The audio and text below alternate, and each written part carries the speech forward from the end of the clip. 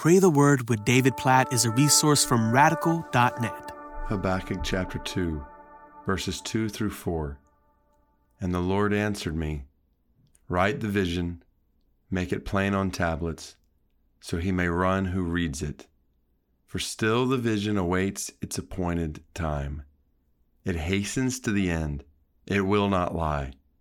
If it seems slow, wait for it. It will surely come. It will not delay. Behold, his soul is puffed up. It is not upright within him. But the righteous shall live by his faith. These are three of the most important verses in the book of Habakkuk. Not that the other verses aren't important, but just the way they crystallize so much. So as we were praying through Habakkuk chapter 1, we just saw Habakkuk asking hard, honest questions before God. And this is a place where the Lord responds to Habakkuk with all of his wrestling. And he says, write the vision, make it plain on tablets, so he may run who reads it. So I'm going to make this really quick, but how do you trust in God amidst all the questions we have in this world? What do you do when you have these questions? Here's three things. Just let them soak in really quick, and we're going to pray according to them. One, listen to the truth of God. Write the vision, make it plain on tablets, so he may run who reads it. The whole picture is, write down my word. God says, make it plain. This is the rock upon which you can stand. So amidst all your questions, keep your focus on listening to God's word, reading God's word, not letting your mind go places that go against God's word. So when we ask hard questions amidst hard things in our lives, the adversary would love to pull us away from the truth of God's word. So listen to God's word. The one who reads it can run, even in the middle of difficult times. If you're listening to the truth of God, that's the first thing. Second, lean on the timing of God. For still the vision awaits its appointed time. It hastens to the end. It will not lie. If it seems slow, wait for it. It will surely come. It will not delay. Like Habakkuk wanted to see the justice of God now. And we all want to see the justice of God reign in the world. But God said to him in Habakkuk chapter 2, wait, in due time you will see my justice fully and finally. Just wait. Like short-term circumstances provide poor measurements of the long-term justice of God. And the life of faith says, I don't see it now.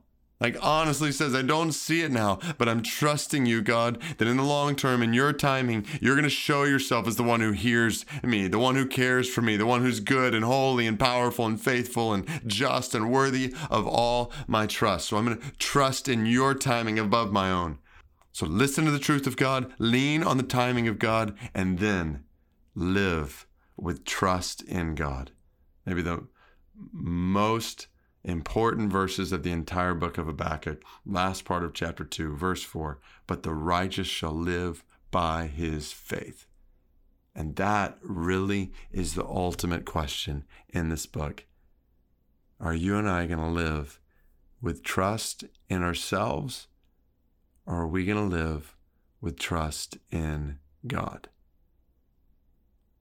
So, God, we pray and we say together amidst hard things in our lives and hard, honest questions before you, we trust in you, not ourselves. God, help us to make this confession in prayer day after day after day. God, help us not to trust in ourselves. Help us to trust in you. Help us to live by faith. I think about a verse in Galatians 2:20 that summarizes what it means to be a Christian. I've been crucified with Christ. I no longer live, but Christ lives in me.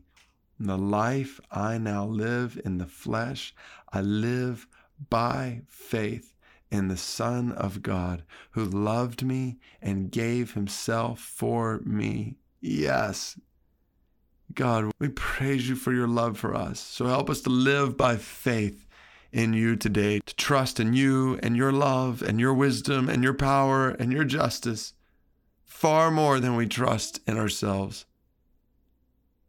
Help us to live with trust in you. Help us to lean on your timing.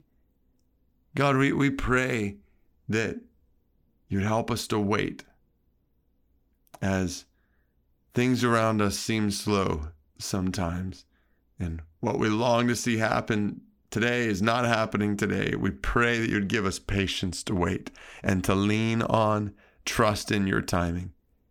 And in all of this, God, to listen to your truth. God, don't let us in our minds and our hearts and our lives veer from your word. Help us to know your word and trust completely in it. Even as we wrestle through all kinds of questions and thoughts in our minds, God, may you fill our minds with your truth and keep us from going into error. Oh God, I pray this over my life, over every single person who's wrestling with hard questions amidst hard things in their lives. Help us to listen to your truth. Help us to lean on your timing, and help us to live today and tomorrow and the next day until we see your face. Help us to live with trust in you, not in ourselves.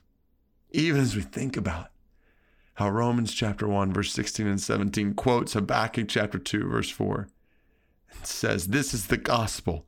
This is the good news. We can trust in God for his salvation.